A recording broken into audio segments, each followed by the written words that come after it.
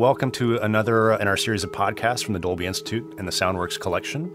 This is in our series of conversations with sound artists, and I'm super happy. I'm here with my partner in crime, Michael Coleman, and we are in Santa Monica at the studios of Naughty Dog Games. And today we're talking with Rob Krekel. How's it going? Lead sound designer, and Philip Kovatz, the audio lead here at Naughty Dog. Morning, glad to have you guys here. Welcome to our humble little show here. Yes, welcome to our humble little theater. Yeah. We're here at this amazing, screening room at Naughty Dog's, and this is just an amazing. I'd love to hear some stuff in this room at some point. Yeah, absolutely, we can make that happen. So, tell us a little bit about Naughty Dog and about what you guys do here. It's funny, I've actually started working with Naughty Dog, not at Naughty Dog, but with Naughty Dog back in 2004 when I was at Technicolor Interactive. And started working with then the audio lead Bruce Swanson on the Jack series. And once I worked on Jack 2, Jack 3, and Jack X, ended up joining Sony back in 2006 to Sony Santa Monica Studios as a sound design manager there on the God of War series and some of their external titles.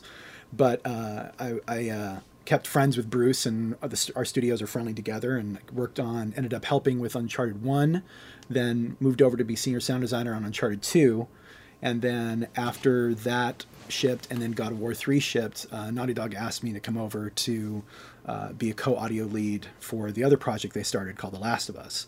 And so I officially joined Naughty Dog in August 2010. So. And Uncharted is really like that's kind of the franchise for you guys, right? That's the biggest game title. It's one of our biggest game titles. I mean, I think luckily we're working at a studio that has kind of played top of the game since PS1 days with Crash. Started the Crash Bandicoot, Jak and Daxter for PS2, Uncharted for PS3, and also The Last of Us. And now we're moving on to the fourth and possibly final installment of Uncharted with Uncharted 4 Thief's End. Awesome, and we just got a private little demo of Uncharted 4, which of course we're not at liberty to discuss any of the details about. But I think it is awesome. I think it might be enough to actually convince me to go out and buy a PS4, which is it was just stunning, and it sounded awesome. Thanks, guys. Very high praise. Thank you very much. Yeah, absolutely. So, I mean, I'd love to hear a little bit about your approach to game sound. Well, I'm somewhere in the middle between like the creative sound design, actual sound artist, and the technical. I really get off on the technical implementation side. And that's really the thing that kind of like separates us from more traditional sound design with film or TV. And like a big thing for us in Uncharted 4 is like this Jeep is a big part of the game. And in a film you'd cut it to picture, and it's you have a bunch of pass-bys and a couple ins and outs, and you're pretty well covered. For us, we had to go record all the traditional stuff as well as a ton of onboard stuff, and we went so far as to record it out in the desert on an open-air dyno, so we didn't get any reflections from a garage or anything. And that's the fun part of recording, but then the technical side is more like, how do we get it to play in game and respond to players? So the players controlling the gas and the brakes and all, the hand brakes, so they can skid, they can slide, they can burn out, they can do all the things that you can do in a car. And I worked very closely with Jonathan Lanier, our audio programmer, to come up with all the systems behind the actual sound assets to drive that stuff, and in addition to creating and mastering all the recordings to use for the Jeep. So yeah, a lot of other companies have done like car racing games and off-road games like Dirt and Grid and Need for Speed and Forza, and they sound amazing. This is our first time where we're actually doing a player-controlled vehicle, besides since Jak X. Jak X, yeah. And that was kind of a different beast because I think we were kind of doing event-based audio. This time we're going into like granular synthesis and full physics-driven model for the game. And it's really detailed and it's really hard. So the guys that do a great job on this are amazing. But we're going to try and do a few different things with this to kind of make it a more off-road experience. It's not really a racing game. Yeah. So I'm just curious about that because obviously I come from the more traditional film post-production model, and that's just mind-boggling to me. Like how do you interact with the guys who are doing the back-end tech stuff to make sure that that what you're doing is actually going to be executable? And I'm sure as you go through that process, you're learning about, the technology is enabling us to do that, so that must also dictate part of your sound approach as well.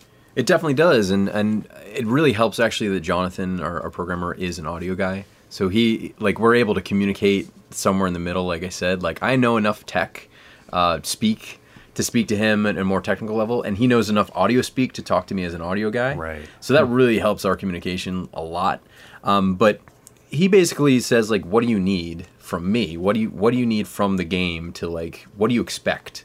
And I tell him like, well, I expect, the pitch to change over time as the speed increases.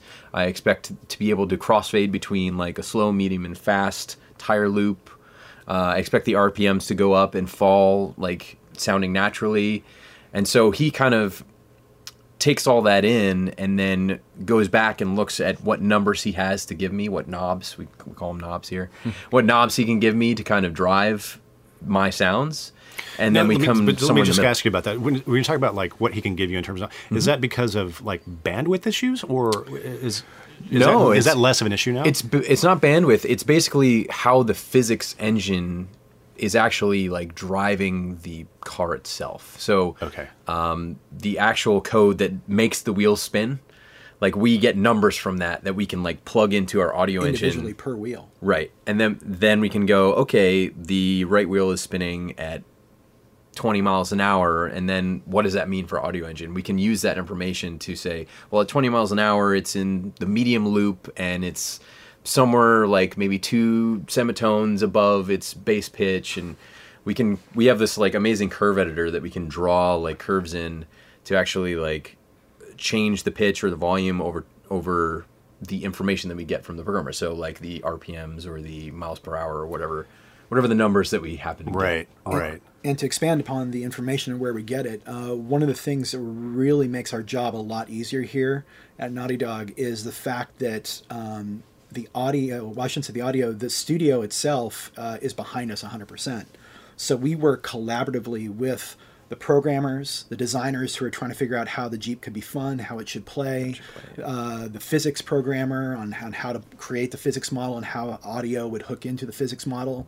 So we talk to the artist to figure out how it's going to be moving, how it's going to be for suspension movement. And so we work really collaboratively with everybody. And that way we can kind of tell them what we think we need. They can kind of tell them how it should play, and really kind of have a come together moment on that, so it all works together in homogeneous fashion. I was going to say, how do you guys think you even got to that point where you can actually be at this, there's so many titles in with Naughty Dog and say like, you guys should, like the collaboration is at a point where the visual team is relying on the sound team at this point where it feels much more even versus sometimes they'll say, oh, sound is unfortunately secondary. Yeah, I think it's been a long road.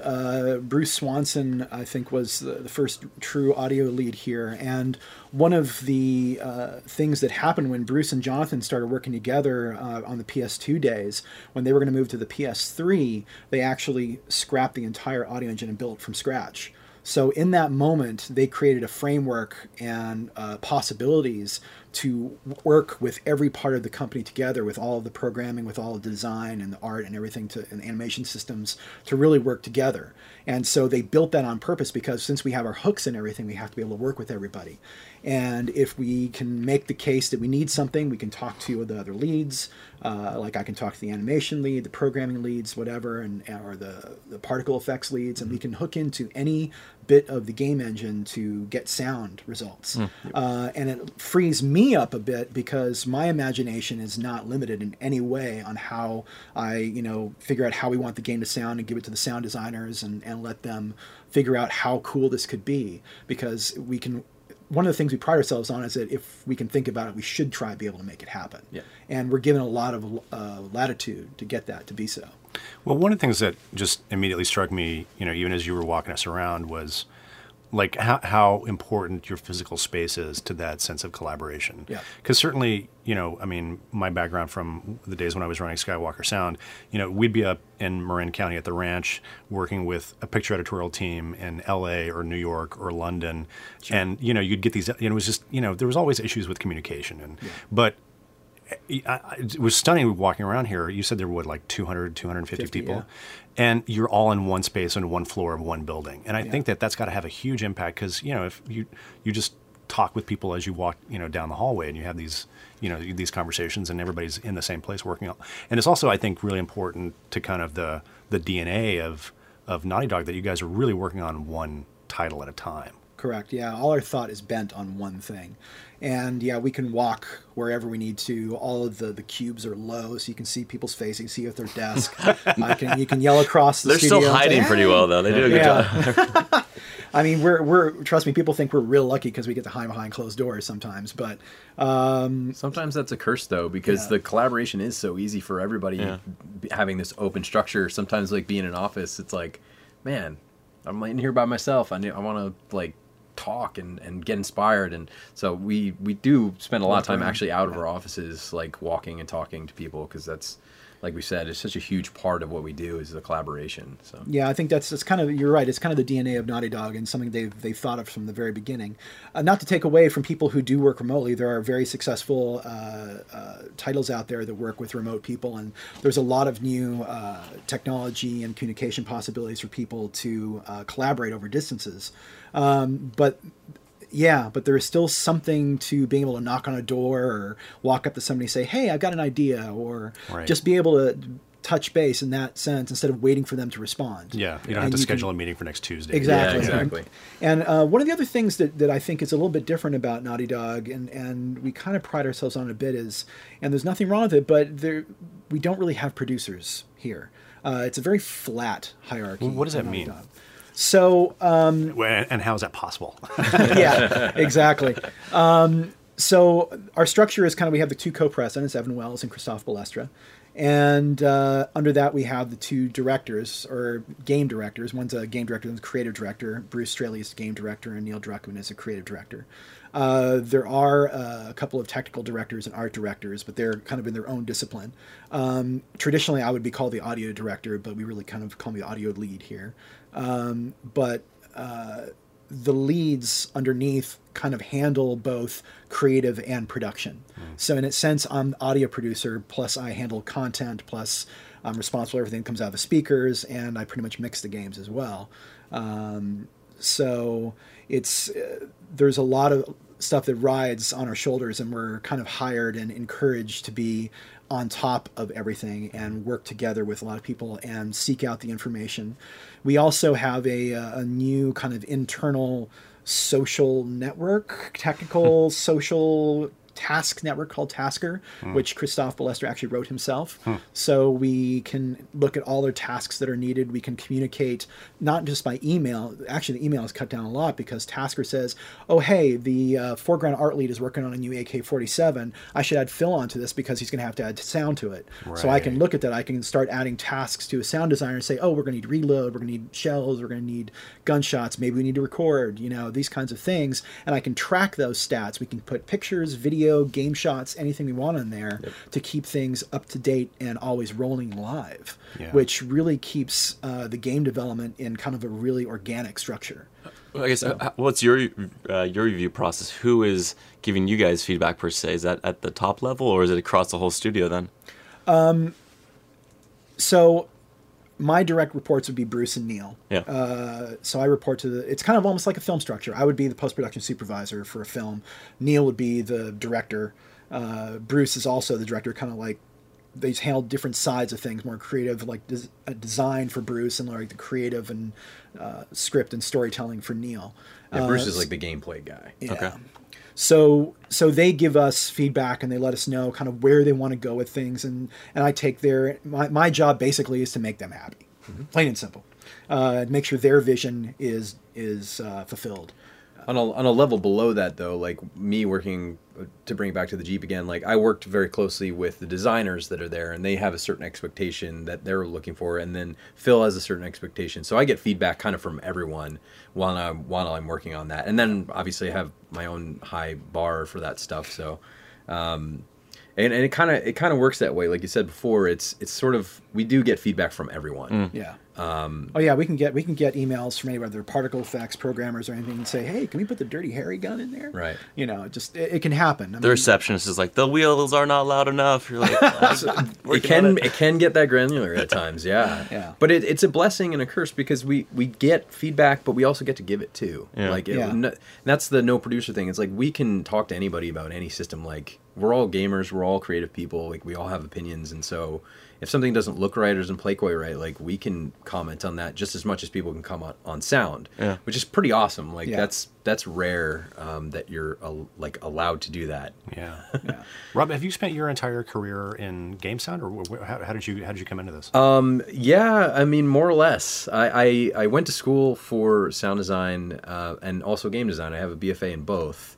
When I was in school, I fell in love with Pro Tools and fell in love with sound design, but I was also a huge gamer, and I was looking at like jobs. I'm like, oh, game sound looks like it's expanding, and I love games, so yeah, game sound design. I want to do that. What year was this around? This was in 2005. Okay.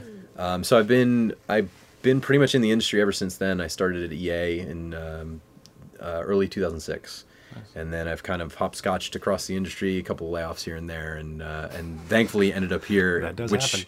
I mean, before I was at Naughty Dog, I was a huge fan of Naughty Dog. I played all the games on PS1 and PS2, and then even on PS3, like Uncharted 2, which Phil was senior on, was one of my favorite games, like of all time, and one of my favorite sounding games. So to get to come here to work on Uncharted 3 was like a dream, and now it's just like every day doesn't feel like work. We saw the shrine awesome. that you have with Phil. We know. I understand. Yes. We know. Oh God, let's not talk about that stuff. Would you guys say that is there a kind of a distinctive sound for a Naughty Dog game? I would say yes, but if I had to qualify that or quantify that, it would be hard to do. I would say we go for kind of a hyper real pulp kind of sound. So, you know, we love movies like Indiana Jones. We love Star Wars. We love, you know, Richard King movies. We love, you know, those types of environments to build from. And so we try and keep things grounded where they need to be, but we're not afraid to kind of push it into, you know, very designing moments where they need to go. And I guess part of the magic is knowing where to flip that switch. And we try to keep the focus on the story and keep the focus in context with sound, because context is king here, and story is king here. So it's kind of knowing where to go and how far to take it. Yeah, I got a real sense of that during that, you know, the Uncharted 4 demo that you played for us. And again, we're not going to give anything away, but you know, it's hyper detailed. There's so much stuff. I was going to say the one word I would use to describe Naughty Dog sound is detail. Yeah, and it's Bruce really Swanson was huge. and it's really specific. But then, you know, there's a moment when, you know, our character gets into some trouble and may not make it out, and it really becomes, it was a very abstract moment of sound design as well, which was just really awesome to, you know, awesome to take in, because it also was sort of a pause in the moment, like, you know, a pause in the chaos of the game, and you're like, and it was just smartly designed. It was good storytelling. Oh, thanks. Which I was just really impressed with. That would have been Mr. Rob. With that being said, like, how much influence can you give or show up in the game of dynamics so that you can create those moments? Is it dictated by the story, or are you guys able to kind of suggest some of those dynamics? Yeah, are you able to say to, you know, your creative director, you know, like, if you do this, that'll give me a great opportunity to do this with the sound? Yeah, I would say a lot of the fight for dynamics happened when we did The Last of Us. When I was working with Neil on that project and Jonathan Lanier, our audio programmer, we really looked at the type of story we were telling, where it was a very quiet world, a very dead world, and it was a very emotional, and we needed, you know, it's a little bit of a horror game in the sense of an adventure game, survival action.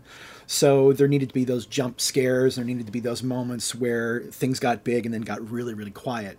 So most games like God of War that I've worked on and other ones usually are kind of sitting at 10 to 11 all the time. Yeah. And you don't really have anywhere to go. And that was intentionally designed to have a lot of dynamics. And that was a really hard sell, actually. And because they expect to hear certain things, and I had to say no, just wait. It's going to be quiet here, but we're going to have a place to go, and I had to prove that case by examples and doing demos and that. Well, I can imagine, because your development cycles are so long. Yeah. That one of the things that I would really see over and over in the film business is because we were at the tail end of the process. Yeah. A director and an editor had generally lived with a movie for a year or two before they even got to the mixing stage. Yeah. So, in a sense, you forget like what worked about it in the first place because you've been living with it for so long. Sure. So the knee-jerk thing is just, well, let's just make it louder. Because and I try to make it quieter. Well, and I can imagine it's even worse with your guys because I mean, you guys, in many instances, you guys have been working on these games for a couple of 2 or 3 years before.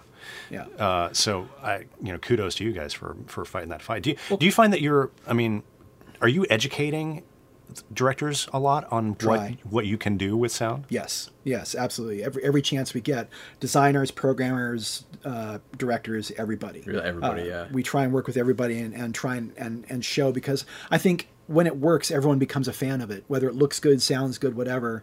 If it helps tell the story, if it helps the game, then they become a fan of it. Yep. And to go back to your earlier point where you're saying, like, I'm a big fan of Randy Tom, and I know his motto is to try and get in as early as possible. Right. As a sound designer in film, and sometimes it's hard to do so, and sometimes it's easier to do so depending on where you're at. Being on site with the game and being involved with the directors early on gets us a chance to really kind of get into their head from the very early design points and storytelling and their first scenes that they shoot in motion capture, performance capture, to get into their head of what they're looking for and try new things. So we try to push not only sound but technology and new ways of coming at problems. And there's always problems that come up during the game development which you never can plan for, that you have to try and fix. We're in essence creative problem solvers first and foremost. But it's interesting to be able to go from that beginning and keep kind of seeing what works, seeing what doesn't, and then kind of adding to it and subtracting from it all the time. And then you kind of find at some point in the project you're in the pocket. Right. And you kind of have to learn to recognize where that pocket is, and at that point you have to make that direction. That decision. This is the direction we're headed, and go with that. Go ahead. Oh no, I was going to ask in terms of music. Then, how do you even spot a video game for music? Because in that sequence you guys showed us, I don't even remember if there was music. It just felt like there was a lot of. It was really immersive. Yeah, so musically, we don't handle the music in-house so much. Our creative director, Neil Druckmann, works with Sony PD Music. Jonathan Mayer is our producer, and Scott Hanau is his music supervisor and editor on the game. And this game, we're working with Henry Jackman as the composer. Wow. And he is awesome. Yeah, he's really, really good. And he loves this kind of genre. He loves this game. He works really well with the guys. Neil and him have a really great relationship. And they're able to come up with these themes and work this stuff in. So Scott has access. So Scott works with Henry to say, okay, we're going to do these kinds of cues. We're going to put this together. So Henry delivers some cues. We kind of play them to the game and see what works. And then Neil gives them direction notes. And then they'll finish a mix, they'll get the mix, and then all the breakdowns of that mix so we can work interactively with the music. And then Scott works to implement the music into our game music engine that Jonathan Lanier wrote. So all the music is really dynamic based on gameplay and the story we're trying to tell. Again, it's all based on the story. Well, that integration, I was just intensely curious about that because that sequence that you showed us, you were playing it in real time, and it probably took what you were like 7 or 8 minutes to play. But if I had a controller, we would have been there for like 2 hours. So how do you handle music for something that could be 7 minutes or 2 hours depending on what the player is doing? Well, that's where you kind of get into the interactive part. So they create the cues and they create breakdowns of the cues, and they'll be kind of low intensity, medium intensity, high intensity, and there'll be loop points and also stingers and so in that sense it becomes event triggered like flourishes. So they'll kind of like come in and out. So depending on what you're doing, the music will come and go, because one of the things we try and do is not just have wall to wall music, but have the music think like a movie, kind of Right. like come and go with intelligence. Right. And so there's a lot of technology that goes into that, and a lot of thought that gets put into that.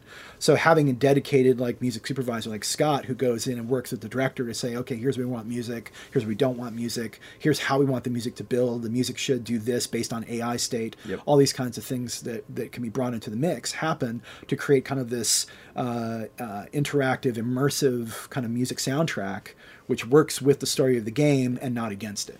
Yeah, and Scott's able to like work with the directors to like key in on moments and say these are moments that we need to hit and that we know are going to be experienced. And so those moments might have a little bit more specific like sync to them versus Right. like what you're saying is like it's going to take me 12 hours. Like during certain sections, a lot of that's loops, but it's dynamic loops. It's like low intensity, high intensity.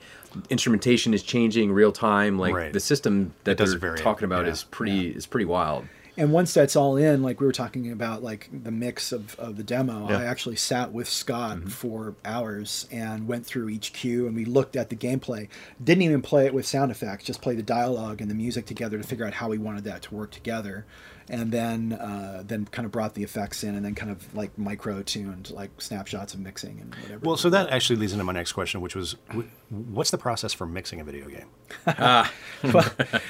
If there was a silver bullet. So Because of course it's highly variable. It's going to change every time. Yeah. So what does it mean to strike a balance between sound effects and music and dialogue and that, and like what you would traditionally think of as mixing? Yeah, so mixing for games is not necessarily, as you're saying, like traditional mixing, like sitting at a board and kind of going through the process and inching your way through the reels and kind of making everything work together. It really starts almost day one from the first sound you put in the game with us. We think about what we're trying to make, how we're trying to make it, what the story is trying to tell at that moment. And we have to balance that with the interactivity and the dynamics of the game structure, because we're not just creating a sound effect for something, we're creating a sound behavior. The interactivity of the actors in the world and the items in the world all have behaviors, whether they're just physics or foreground things that break apart, or weapons or vehicles or AI enemies or what have you, or friendlies. They all have behaviors, and they all have a context within the story. So we think very intricately about how we want the sounds to play. And Jonathan has given us this amazing system of metadata for the sounds. So every single sound that gets played in the game has anywhere between 50 to 60 points of metadata that tell how we feel the sound should behave. We give it a mixing fader. So I have a bunch of virtual faders that I have. And right now I think I've got something like 35 groups that I'm working with individually. Basically submixes. Submixes. And I was about to say, it sounds like object-based mixing. It yeah, is. kind of. It Yeah, is. it is. It is. And so I can move those ad hoc as need be. I can create snapshots. I can, like kind of like VCA mixing in a way. But we try to find a way with our system, which we're very lucky to have, that about 80-85% of the game kind of mixes itself if we do it right. Right. Interesting. Okay. Because when you're mixing something that's 8 to 12 hours long, or in the case of The Last of Us, 15 to 18 hours long, trying to find like a month of time just to do a final mix is not really viable. So what happens then in terms of the surround aspect of, because what we experienced in your room was a surround, Full 5.1. follow 5.1, which honestly, like we were asking, like how many people are going to experience it in this amazing, format. So I guess the question really is like, do you start with the idea of doing a surround mix and then it folds down basically? How do you describe that then? Yeah, we definitely think of the home theater experience as the core experience at this point in time. So 5.1 is the target. We do, of course, support 7.1, and we have 7.1 listing environments, and especially in the theater, to view it back. But we also test on headphones, on television, and Jonathan has worked with our audio tools and tech team up in San Mateo to create dynamics and speaker angles and dynamic speaker angles, actually, to be able to provide a optimal listening experience for whoever's listening to the game. So if you're listening on headphones, if you plug the headphones in, the game actually knows and switches, oh, I'm on headphones, so I should have this amount of dynamic range compression in our kind of ultra maximizer, and we should have this kind of speaker angle to help give you a better width for the headphones. And is this something that's driven by Naughty Dog or the PlayStation console?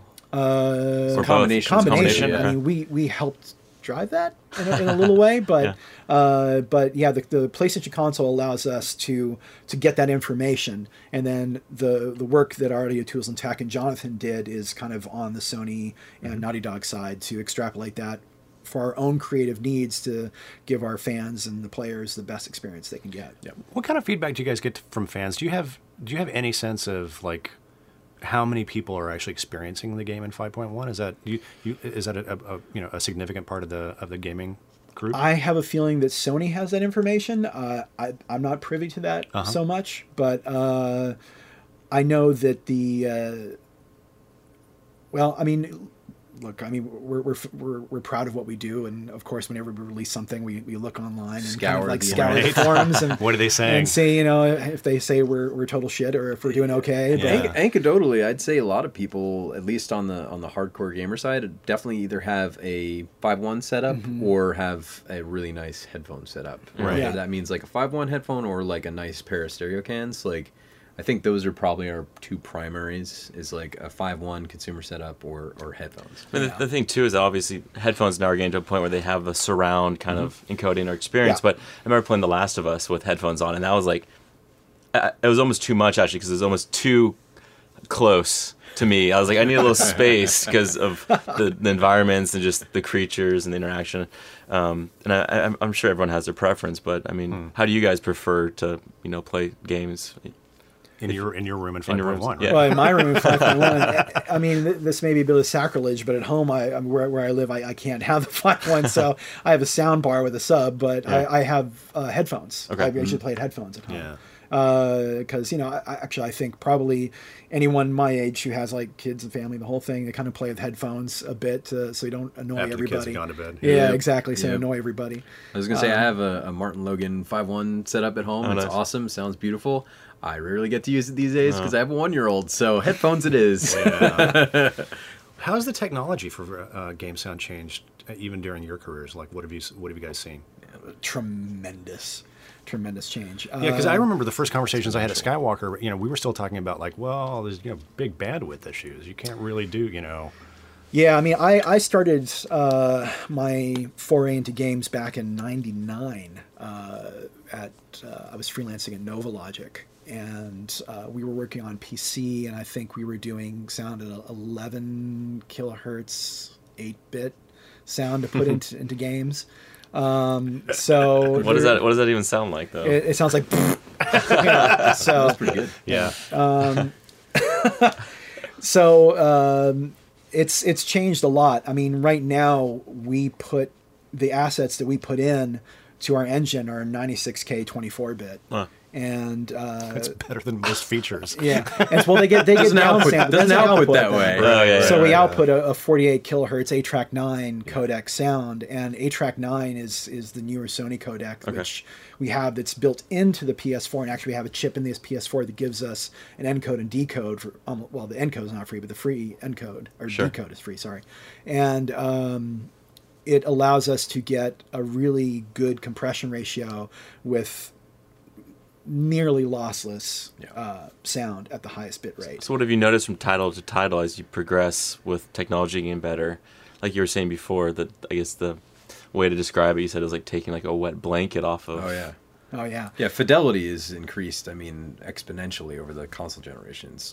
It's ridiculous how much better. Even just And is that primarily when I because of started. just the processing power within the console? That's a big part of it. And memory. And memory. I mean, on the PS2, we had 2 megs plus a meg of IOP memory. PS3 was, I think it was 256 megs total of system memory, which we could get 10% of that. So we had about 26 megabytes. So that was a huge leap. But the games got so much bigger. Yeah. Sure. So, we literally, I mean, we had about the same amount of memory from Uncharted 3 to The Last of Us. but we figured out new ways of encoding MP3s and everything that we were actually able to get 3 times the amount of sound as in Uncharted 3 into The Last of Us. That's that detail thing. Like that's the thing that's changed over time. Is like we've been able to make more and more detail, into these games. Which Yeah. Thankfully, the memory is hopefully going to keep up with. And now PS4 we're about 10 times Wow. that. Yeah. I mean, do you guys find that you have sometimes one sound that's going to be only for a specific moment and you're never going to hear that sound again? Yeah. Okay. That can happen. Yeah. All the time. But then again, there's a lot of dynamic sounds that need to be carried throughout, Okay. like weapons or interactive. Foley in particular Yeah, is, Foley, yeah. I mean, we have a huge amount of variation, and we have a new system that we're doing that is like even more detailed. It's based on velocity, so how fast the player's moving, it changes the character, the sounds that it's trying to play. And the actual So sound. based on how They're all fast played I'm running, dynamically. my footsteps are going to sound different. Yeah, and they're all That's played heel amazing. toe. They're cut differently. Your cloth They have movement, different everything. character depending on if you're sneaking or if you're walking Really? or if you're running. Yeah, and that's the kind of detail we're talking about. And like being able to put that kind of detail in the game, it's like a Foley walker is walking it live. Yeah. And that's the kind of stuff that like I geek out on that stuff because I think it. Because that's really what it Invaluable. is for us. I mean, if anyone wants to talk about, well, it's current gen now, but they talk about next gen sound.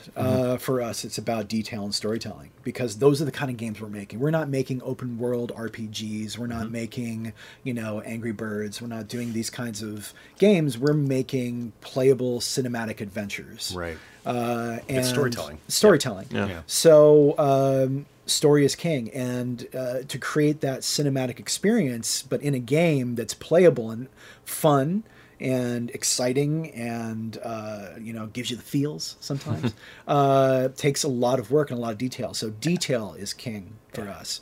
The ability to have that kind of detail in our Foley or in our weapon design or variations in the sound to give so something over 10 hours doesn't become repetitive. Yeah. It's important to us to be able to help tell that story. What do you see coming? What in terms of technology that's going to change?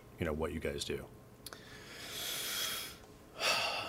I know that there are new advents in home theater, like Dolby Atmos.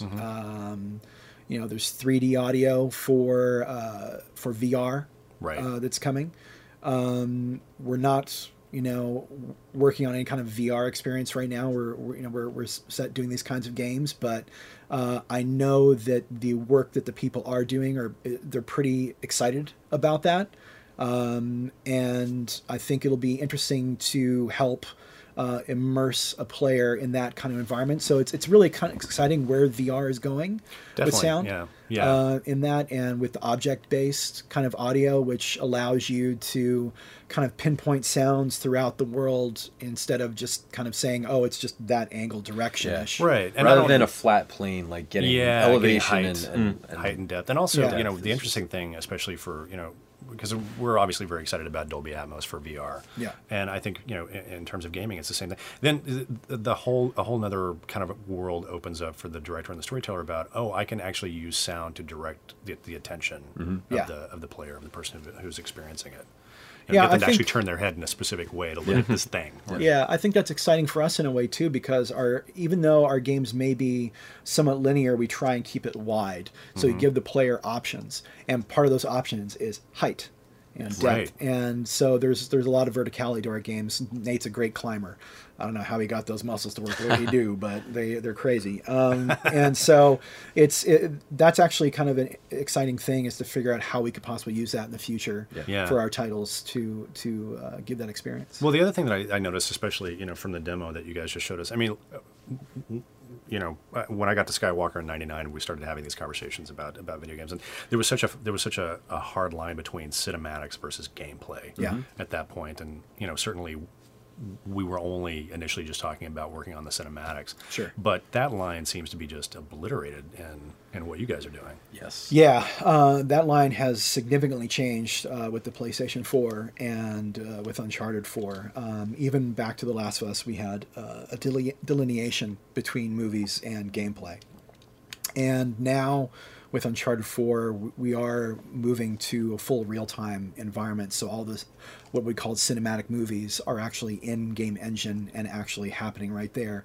And it actually has opened up this interesting dynamic gameplay-wise where maybe a movie doesn't have to be as long and more of the Right. story can be handled in-game, and you can actually have kind of a storytelling moment, some gameplay, then another storytelling moment, and let the player still have control over camera or movement. And While we pause for some exposition. yeah, exactly. Yeah. I mean, you want to have those story beat moments; they need to happen. So, but it kind of frees the designers to let them tell the story in interesting and new ways than just kind of saying, "Okay, well, here we're going to go to this destination and play a movie." Right. You Yeah. know, so What can you guys say about just character dialogue? Because there's a lot of kind of your main characters, and you have the environment, the world. Like just in the stuff you showed us, there were probably 24 interactions with just people that were in that world. Yeah. So how much of it's scripted, and then how much of it is just kind of sandbox? If you go there, you hear it, type of thing. Most of it's sandbox. Okay. We work with the writer Tom Bissell, and he writes a lot of these lines. And I mean, he wrote a majority a of ton of stuff that you didn't even get to see. Wow. Okay. That's there for the player if they so choose to interact. yeah, the demo was a demo, but when Yeah. the game finally ships, it'll be much more open to Yeah. explore. And so yeah, there's moments, there's a whole script we tried to figure out what we were trying to do for this French-speaking market, and we have Tom and Josh, and Neil is also writing a majority of the story-based work. Yeah. But the enemies all have their AI and things they need to say or can say and react and work with each other. And there's a lot of the quips that Nate and Sully have together, and Sam, the back and forth between the main characters. And a lot of that happens, you know, sometimes via ad lib when they're in the studio. Yeah. And we just find these great little moments that they say something really kind of cool and wasn't even scripted and gets added in. What's the I'm kind of curious, like in terms of the timeline and the workflow. Is it like animation? Do they go in with the actors first and record the dialogue and then do the animation off of that, or Yeah. what's the process? Yeah, so most of the work is done in performance capture first. The story is written, the scripts are created, and they're like, okay, this looks pretty darn good, so we're going to go in and get the actors in and go to our motion capture stage and apply Vista and do full performance capture. So All the dialogue's recorded on the stage while they're performing. So they're actually moves. performing They're it. performing with each Yeah, other. we But how actually much? have- I mean, how loose is that process? I mean, if they get a great idea with the actors on the mocap stage, can they actually Yep. run with that and do it? Yep. I think Uncharted is probably famous for that. Amy Hennig, before this, was extremely collaborative, working with Nolan North, who is Drake, and Richard McGonigal, who's Sully, and the rest of the cast. They're famous for ad-libbing Right. a lot of what the character of Drake is Yeah. came from Nolan. Yeah. So. Interesting. And yeah, Troy Baker now is part of the cast. Yeah. He was our lead on The Last of Us, and he's playing Sam in this game, and they love playing off each other. And so we actually have two like head-mounted DPA mics just right off their forehead right here, one for live, one for safety, and so we don't have to worry about the dynamics of their performance. They're allowed, it gives them all the freedom to Yeah. do what they need to do, and that's all handled into a Pro Tools session and sent back to us to work out. We clean it up and get it into the game and test it out. And see Are if it you works. generally able to use that, or do you have to bring people back to do a little? No, little we ADR touch use up from probably time to time? 95 to 98% of all that. Oh, interesting. A lot of the ADR that we do is either there was a change in script, Sure. and they wanted to change something. Of course, they can change the animation of the mouse to Sure. do whatever they need to do. Or once the levels start coming online from design, and you have more of the script of all those in betweens from the motion capture that happen, bring the actor in, and they have a script to say all these gameplay lines, because we want, as we said before, we want a lot of this gameplay or the story to happen in gameplay, Yep. not just in the movies. But that's where they get a chance to ad lib to the actions, because they're Right. watching the gameplay happen. Right. And so if you have someone who's really fast with quips and great at ad libbing, and they just come up with these really awesome ideas that are in the moment, and then we just kind of pick through them and figure out what works. Yeah. And how do you? I mean, what about foreign language versions? So we work with our partners at Sony Computer Entertainment Europe, and we once we get the script done, we have Amy Puckett, who is our localization manager, and she gets those scripts and we send them together, and she sends them off to Ski which is Sony Computer Entertainment Europe, and they have relationships with different studios in different countries, and they cast the actors and they work the scripts, and then they record them, and we have once we work out our mastering for the dialogue, we give them the information on how those lines should be. We get those lines back, all the EQ values, all the and EQ that, values, and volume, also spatial values for exactly. where, And so you kind of deliver kind of a traditional M&E track as well for them to integrate that dialogue correct. into. Traditionally, yeah, traditionally. It may be a bit different now with the movies kind of being more interactive, but we'll kind of see where that leads us. We're not there yet. Right. But I mean, it's pretty incredible to watch it all come together like that at the end, because that localization is pretty much that happens right toward the end of the project. Yeah.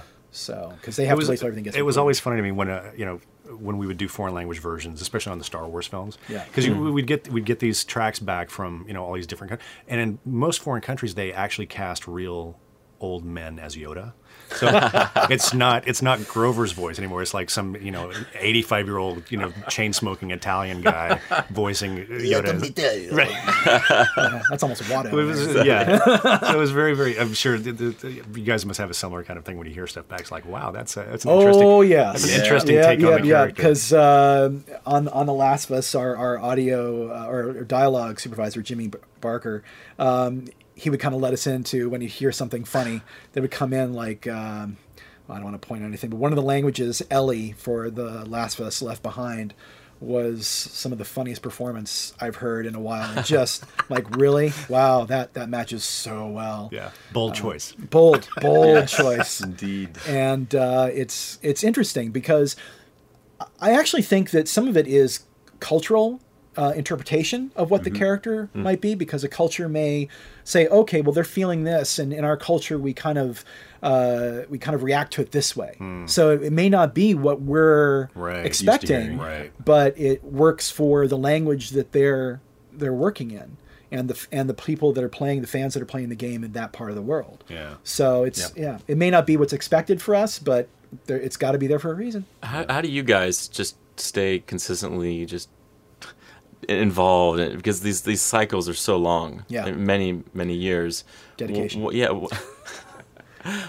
do you even describe the long production pipeline, and just there's no time to slow down or kind of just we're gonna. Well, no, that's not necessarily true. Okay. I mean, we do. There is an ebb and flow. Okay. There is pre-production, there's production, and there's post-ish production. It's all pretty much production to the end. Right. Yeah. We're all post, depending on how you want to. Yeah, exactly. Yeah, pretty much. Or post and post again and post that again and post it again. Yep.